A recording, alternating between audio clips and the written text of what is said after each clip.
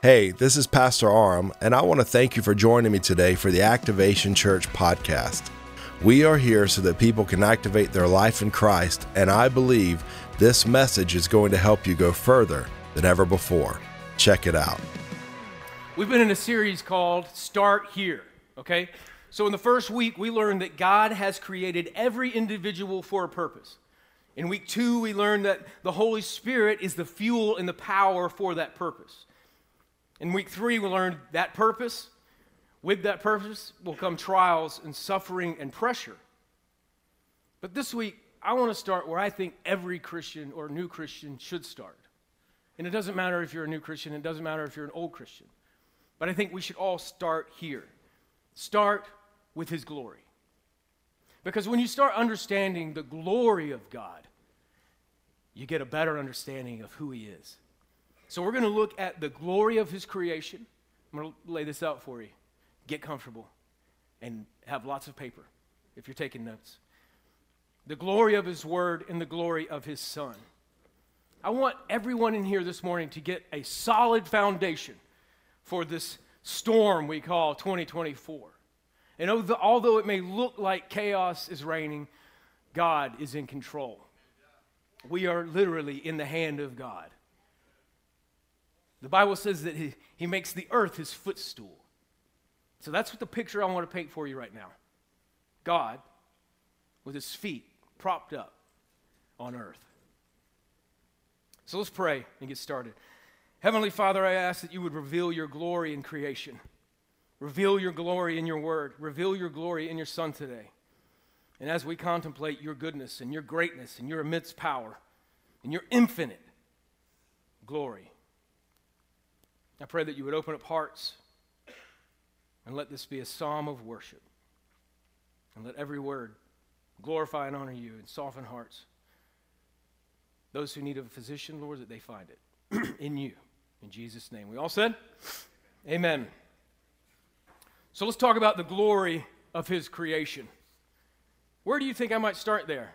Let's go to page 1, verse 1 of your Bible, if you have a physical one. Genesis 1:1, it says, "In the beginning, God created the heavens and the earth." Okay, so that tells us when He created. When? You can speak. Who was doing the creating? Right. Okay, so then what was being created? Right, very good, very good. We have an A+ student right over there. But it doesn't tell us how He created. So let's go to Hebrews 11:3. It says this: "By faith we understand that the universe," or in other translations, the world, "was created by the Word of God, so that what is seen was not made out of things that are visible." Does everybody understand what that means? It means that God created everything seen and unseen from nothing. From nothing. He had no starting point. He simply spoke and everything just was. That's the power of our God. That's not Big Bang. That's God's bang. I don't know why I did that. Maybe I could edit that. I might get kicked off the internet for doing that. It's just a point. Sometimes I do the Yosemite Sam. So God created everything seen and unseen from nothing. Okay? Hebrews 1:3 says this: "He upholds all things by the word of His power." Psalms 33:6 says, "By the word of the Lord the heavens were made, and by the breath of His mouth all their host." All their hosts. So what that says is that God's literal breath breathed you into existence. There's a treasure inside of you. There's a treasure inside of each and every one of us. So who did He create? Let's go to Genesis 2:7. It says this: "Then the Lord God formed the man."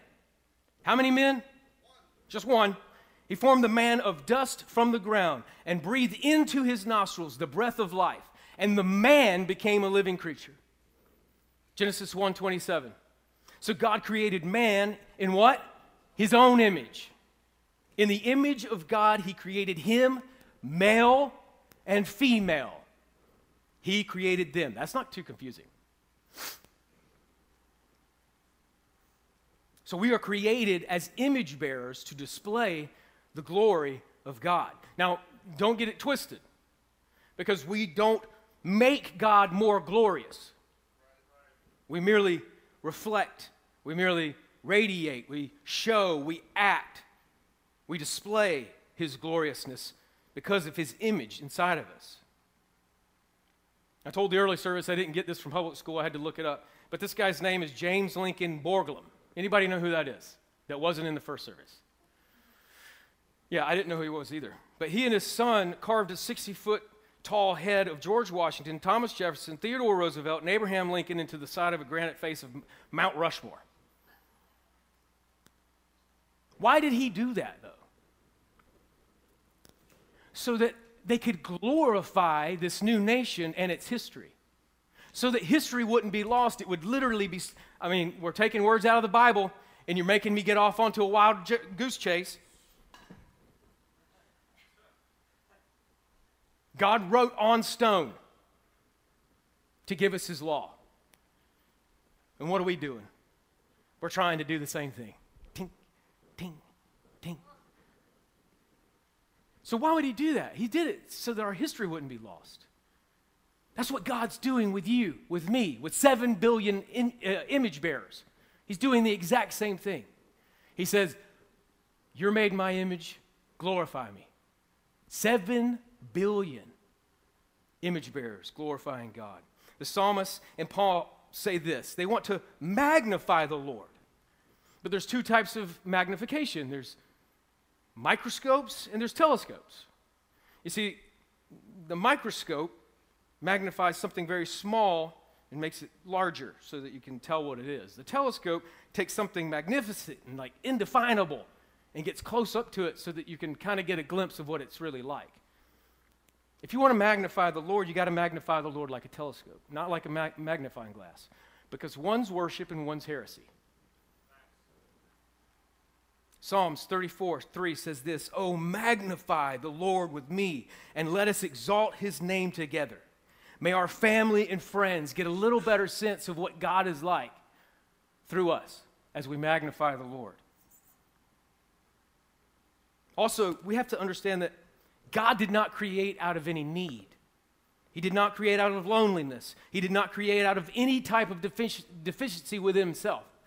He's the perfect triune God, Father, Son, and Holy Spirit, in a perfect, loving relationship before anything existed. He chose in all of his infinite wisdom and sovereignty to display his glory so that we might see it, so that we might savor it, so that we might know it and experience it and love it and praise him for it. Everything he did out of gift and love. God created all things, seen and unseen, to reveal his glory. Isaiah 43:7 says, "Everyone who is called by my name, whom I created for my glory," whom I formed. He's saying, I formed you. I made. God's people are living proof of the glory of God. So let's go back to the questions that we had that Pastor Aram posed to us in the first week of this series. Those were, who am I and what am I worth? Where did I come from? Why am I here? Where am I going when I die?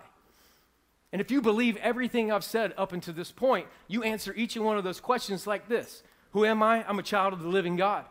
What am I worth? I'm worth his life on the cross. Where did I come from? An all-knowing, all-powerful, always present, gracious, merciful, and loving God who wants to know you. I can't get past that. I get stuck here every time. I read through this over and over through the week. I look at it. Of course, I can't memorize it, but I look at it and I pray over it. And I teach it in the first service, but when I come to this part, it's mind-blowing that there is a God who hung each individual star, and he wants to know you and you and you and you and you and me and you. He wants to know you. That's mind-blowing. Where am I? Let's see. Where am I? Why am I here? To reveal the glory of the one true God. Where am I going when I die?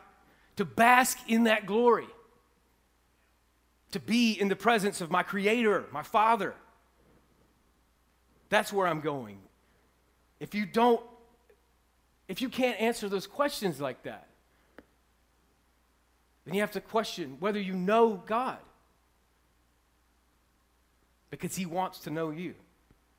The question is, for Christians, are we displaying the glory of God, or are we displaying the glory of our idols? Throughout all of history, people have exchanged the glory of God, His image, for idols and images created by man. Romans 1:18-23 says this, "For the wrath of God is revealed from heaven against all ungodliness and unrighteousness of men." Who are the unrighteous and ungodly? Men. When Scripture uses man or men, it speaks of mankind. It doesn't speak specifically just as men. But maybe he's talking to Adam there. Ungodliness and unrighteousness of men, who by their unrighteousness suppress the truth. What are they doing? Suppressing the truth. For what can be known about God is plain to them, because God has shown it to them for His invisible attributes. He's saying right now, you are responsible for knowing my invisible attributes. For my invisible attributes, namely His eternal power and divine nature, have been made clearly perceived ever since what? The creation of the world, in the things that have been made, so they are without excuse. For although they knew God, so now he's even saying they knew God. So not only is he saying you have a responsibility, he's saying, I know that you know that I know that you know. They did not honor Him as God or give thanks to Him, but they became futile in their thinking, and their foolish hearts were darkened. Claiming to be wise, they became fools and exchanged the glory of the immortal God for the images resembling mortal man and birds and animals and creeping things and seahawks and falcons and bulldogs. It's better in the first service. Today's idols are not mainly animals and creeping things. Today's idols are the person you see in the mirror every morning. And I say do as Moses did when he came down from Mount Sinai with the Word of God in one hand and seeing the calf and pointing to it with the other hand. Grind it to powder, burn it down now, and be transformed by the glory of the living God, the God of Abraham, Isaac, and Jacob. My God, the God of this church. Colossians 3:10 says, put on the new self, which is being renewed in the knowledge after the image of your Creator. Romans 12:2, do not be conformed to this world, but be transformed by the renewal of your mind, that by testing you may discern what is the will of God. People ask that all the time. They're like, what's the will of God for me? Well, pick up your Bible and find out. It's Him talking to you directly. And ask the Holy Spirit to help you understand what you're looking at. Because what you're looking at is a treasure that should be treasured. 2 Corinthians 3:18 says this, and we all, with unveiled faces, veiled faces? Unveiled. Beholding the glory of the Lord, are being transformed into the same image from one degree of glory to another. So how do we get from one degree of glory to another? Behold the glory. Behold the glory of the Lord. This is what transforms us. This is what changes us into the same image from one degree of glory to another. And this comes from the Lord, who is Spirit. God created each and every one of us with His image to display His glory, for His glory. All of creation is declaring the glory of God. The psalmist writes in 148, the psalmist writes this, he calls on for all creation to worship God. He calls on the heavens, He calls on the angels, He calls on the sun and the moon. And this is special in this time because a lot of people were worshiping the sun and the moon. He calls on the stars. He calls on great creatures from the deep. He calls on fire and hail and snow and mist and storms and mountains and hills and fruit trees, beasts, livestock, creeping things, birds, kings, princes of earth, men, women, children. Let them praise the name of the Lord, for his name alone is exalted. His majesty is above the earth. Isaiah 40:26 says, lift up your eyes on high and see who created these. You're speaking of the stars. Lift up your eyes on high and see who created these. Who brings out their host by number, calling them by name. So not only does he hang the stars in the sky, he names the stars in the sky. If I had to name everybody in here, in this room right now, I would be in serious trouble. But God names every single last star. Scientists say that roughly 5,000 stars can be seen by the naked eye on a clear night. They also estimate that there's 400 billion stars.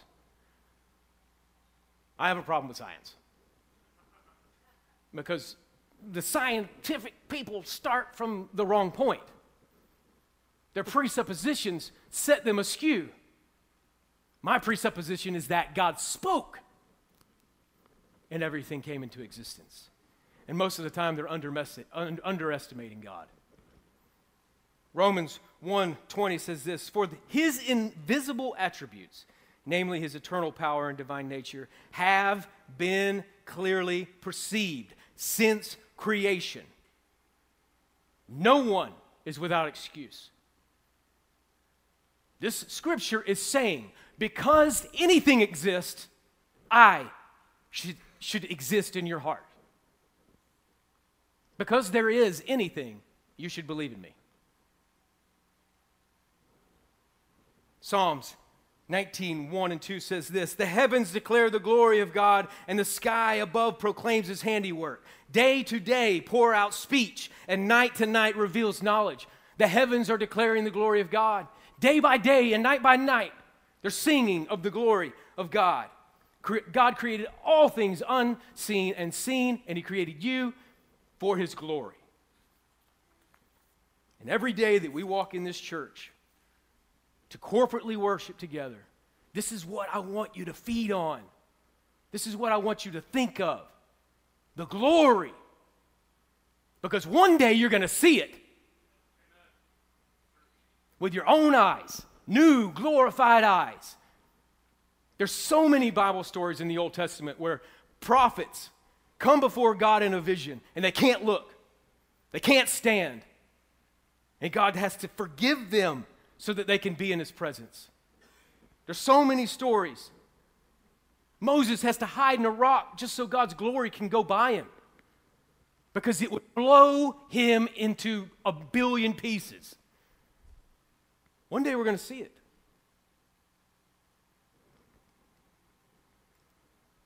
And this all comes out of his word.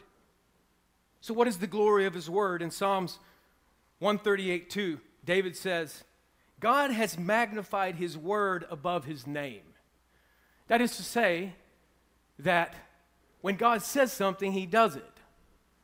So how many people in this room right now would say that they live their life with that tenet? If you say you're going to do something, you do it. Oh, there's one. There's one right there. That's what I do with my kids. If I say I'm going to do something, heaven and hell are going to have to move for me to not do it, because I don't want to promise them something and then not do it. That right there is proof that there is a God, because that is a God trait, not a flesh trait.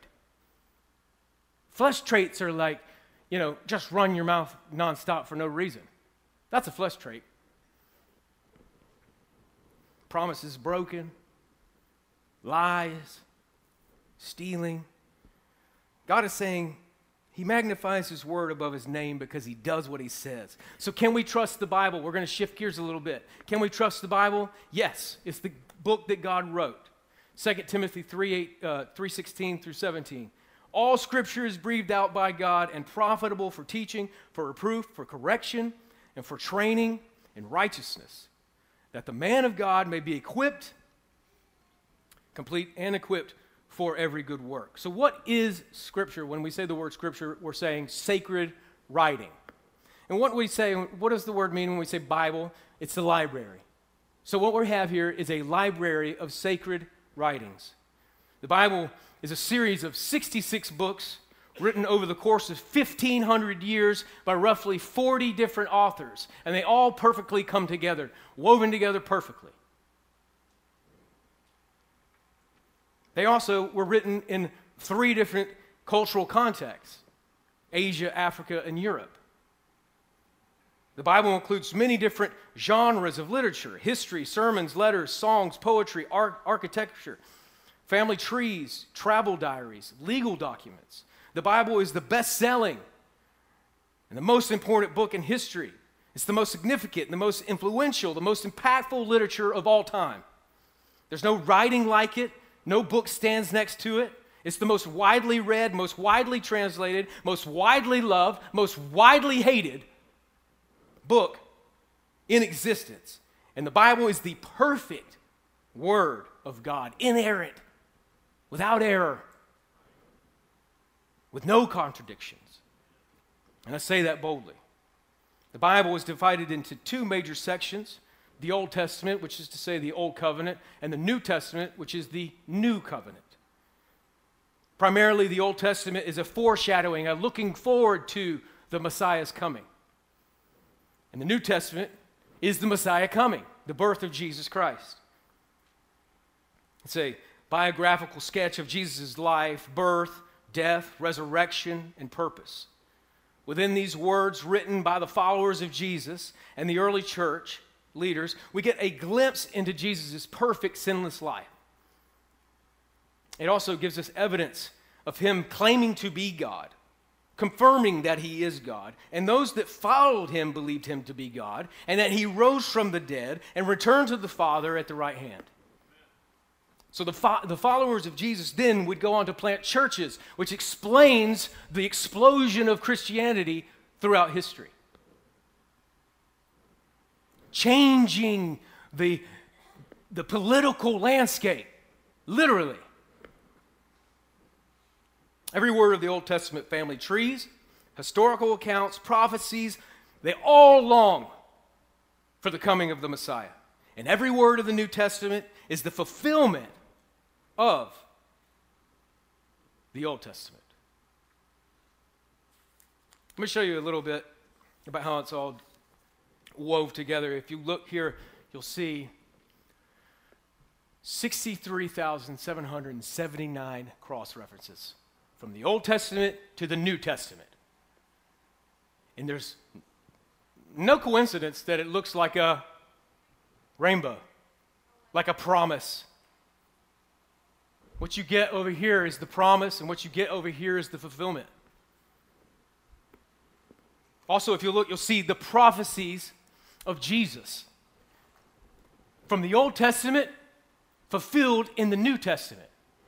They say conservatively that he fulfilled 300 prophecies, which is mind-blowing. So God, why has he preserved his holy library throughout history? To reveal his glory. 2 Timothy again, 3:16 through 17. All Scripture is breathed out by God. It's profitable for teaching, reproof, correction, training, righteousness. All Scripture is not speculation about God. All Scripture is revelation from God. There's Christians right now sitting in pulpits who think God learns. That's what I said.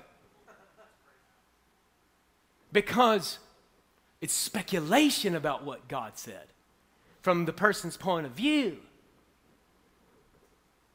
I can't get in that. I can't get into that stuff. It's not speculation about God, it's revelation from God. Psalms 19:7 says, "The law of the Lord is perfect, reviving the soul. The testimony of the Lord is sure, making wise the simple." That's our story as Christians. Where we were once simple in our sin, we are now wise in our righteousness, given to us freely by God. Psalms 119, 105 says this, your word is a lamp to my feet and a light to my path. I like to picture the psalmist writing these words down using his papyrus. And I'm sure he had like a long feather. Your word is a lamp to my feet and a light to my path. What he's saying is you see nothing and you walk nowhere of worth without this word.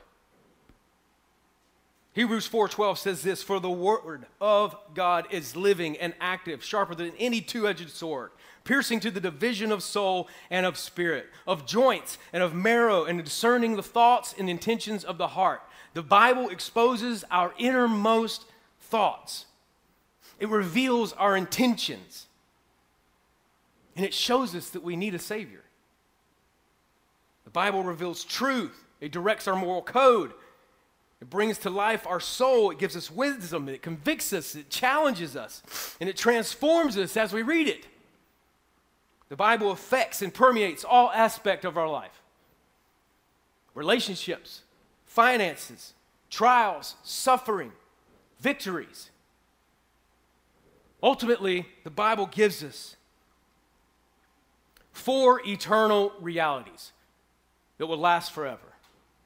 God, sin, Christ, and faith. God, sin, Christ, and faith. The entire Bible is about Jesus Christ.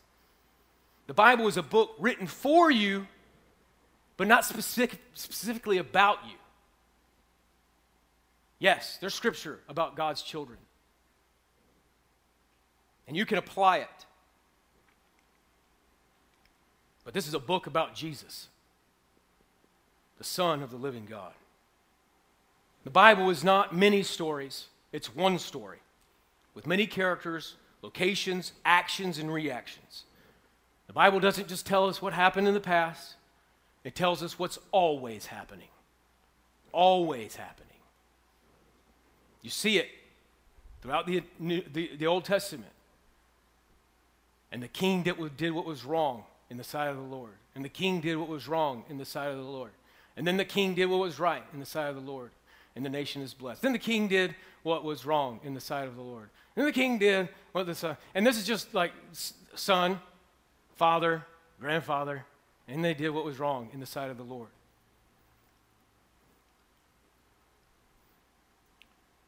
The glory of God's word has been preserved throughout history, written by a loving Father who wants to give his children wisdom, guidance, and ultimately the blessing of everlasting joy and satisfaction in his Son, Jesus Christ, which brings us to the glory of the Son, the glory of the Word made flesh. John 1, 1 through 3. In the beginning, you see how John starts his gospel, taking from Genesis 1. In the beginning was the Word, and the Word was with God, and the Word was God. He was in the beginning with God. What is he saying? He's saying Jesus is eternal. Always has been, always will be. And the Word was God. He was in the beginning with God. All things were made through him. Him who? Yes. And without him was not anything made that was made. John 1:14. He explains to this that the Word has been made flesh, incarnate. 1:14 it says, and the Word became flesh and dwelt among us. And we have seen his glory. Glory as of the only Son from the Father, full of grace and truth. This is where it gets fun. Galatians 4 and 5 says, but when the fullness of time had come. God's not learning. He created time. He had a plan. God doesn't have any plan Bs. He has one plan. So when the fullness of time had come, God sent forth his Son, born of a woman, born under the law, to redeem those who were under the law, so that we might receive adoption as sons.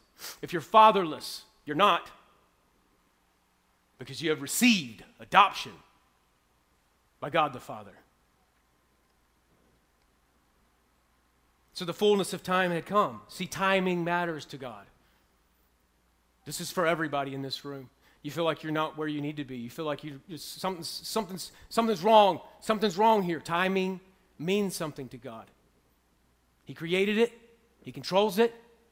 We live inside of it. He does not. He can do anything he wants with it. I mean, could you imagine if he was just like,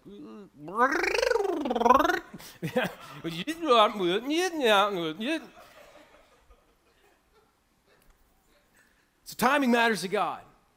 But because of the sin of our first father, our first human father, Adam,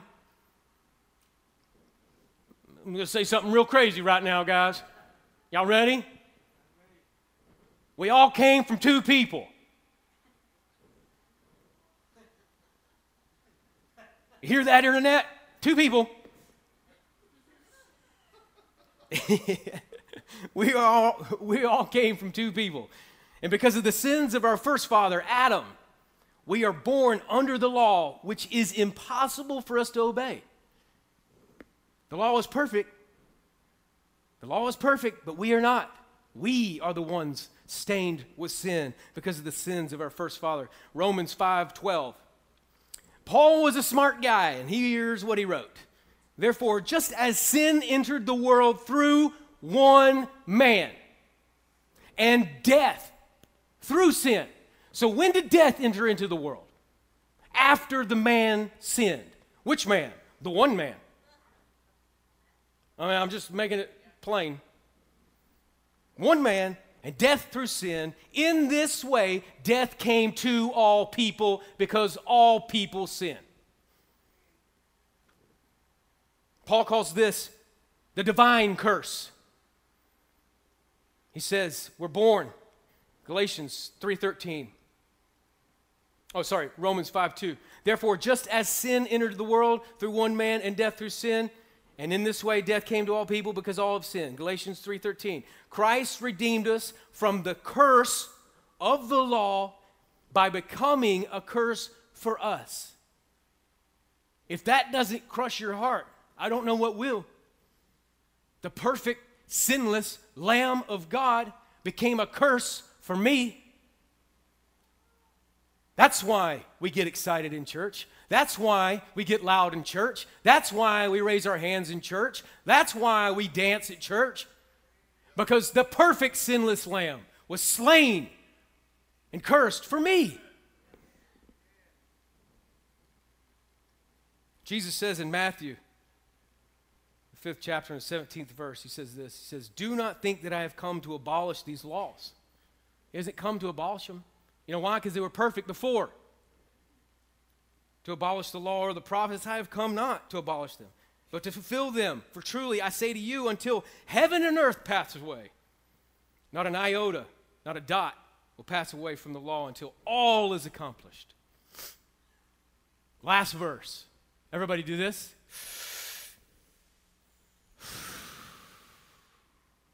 Hebrews 1:2-3. It says, but in these last days, where are we? Yes, thank you. He has spoken to us by who? His Son. And he didn't do that in the Old Testament. He spoke to just a few people. He anointed just a few people. Now, in the flesh, the Word speaks to us by His Son, whom He appointed the heir of all things. Who is ruling and reigning in the heir of all things? Jesus. Through whom also He created the world. He is the radiance of the glory of God, the exact imprint of His nature. And He upholds the universe by the word of His power. After making purification for sin, He sat down at the right hand of the Majesty on high. That's an amazing verse and an amazing story. The glory of God. The apex is at the cross. Could you imagine hanging out with Him while He was here on His mission? Good Lord. I often go to the story of Peter because Peter, I can imagine he was a pretty rough dude. And Jesus comes to him at the shore and he says, Peter, come on in here, man. And what's hilarious is in the story, he just does. He's like, all right, let's push off a little bit. He's like, dude, we've been fishing all night. He's like, nah, let's go out a little bit more. He comes back with a load of fish. God blesses him. And then he spends the next 3 years traveling with Jesus, getting to know Jesus, finding out that Jesus is the Son of God. And Jesus tells him, look, time's running out. I won't be with you very much longer. And he's like, where can you go that I can't go? And he's like, you know, the cross. They're going to seize me. They're going to take me. Peter reaches out with a sword and cuts the ear off a soldier. Jesus picks it up and puts it back on. He's been with him for 3 years. There's no telling how much family time he's lost. No telling how much money he's lost. Sitting there in the garden. And I think about Peter when Jesus is in the tomb. I don't want us to be the Peter that goes back to fishing. Don't go back to fishing. He's called you out of that. He's called you out of the old work. It's time for the new work. Jesus rises from the dead. He goes to the shore and he goes, Peter! Peter jumps out of the boat. Doesn't even know it's Jesus yet. He's like, I think that looks like Jesus. Jumps out of the boat and swims. The other people in the boat are like, what is this idiot doing? You know, we can come to shore with you. He jumps out of the boat. What does he come to? He comes to a campfire where Jesus has made breakfast after being risen from the dead. And he asks Peter, do you love me? Peter says, yeah, of course. Feed my sheep. You going back to the fishing? Do you love me? Yes, Lord, of course I do. Feed my sheep. Do you love me? Feed my sheep. And Jesus ascends into heaven. The angels are like, what are you doing? Don't just stand here. Go preach the gospel. So then they go back and they hide. They're scared. The law's after them. The law's after them. Sound familiar? The law is after the Christians. They're hiding in the upper room. And on Pentecost, the fire of the Holy Spirit wells up in that room. And Peter steps outside, and immediately 3,000 are saved. Revival's coming. Revival's coming. Don't sleep through it. Don't sleep through it. Don't fish through it. Revival's coming. Let me get back to my notes and get done. So the apex of God's glory is Jesus Christ on the cross. The resurrection, the ascension, that is the apex of God's glory. And so I ask you again, are you beholding the glory of the Lord? Because it will transform you. If you don't want to be transformed, do not behold the glory. Because it will transform you. Let me show you a little bit of the glory of the Lord in the stories of the Bible. Adam was the first man who brought death into the world by sin. Jesus is the God-man who defeated death, hell, and the grave. Noah built salvation from the flood with an ark. Jesus died on a cross made of wood. This is what the Old Testament is telling us. The ark was made of wood. The cross is made of wood. One salvation for then, one salvation forever. Moses led the children of Israel out of captivity. Jesus led all of the church out of captivity and set the captives free. Abraham, through a covenant with God, became the father of our faith. Jesus is the greater covenant and the author and finisher of our faith. Isaac was Abraham's promised son. Jesus is the greater promised son, only begotten son. Isaac was to be sacrificed for the sins of his family. Jesus was sacrificed as the spotless lamb, slain before the foundations of the earth to redeem his children. Jacob had 12 sons, and And from those sons came 12 tribes of Israel.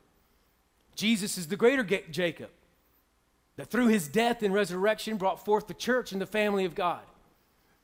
Joseph was hated by his family, sold into slavery, became second in command in Egypt, and freely gave forgiveness and salvation to his family during a famine.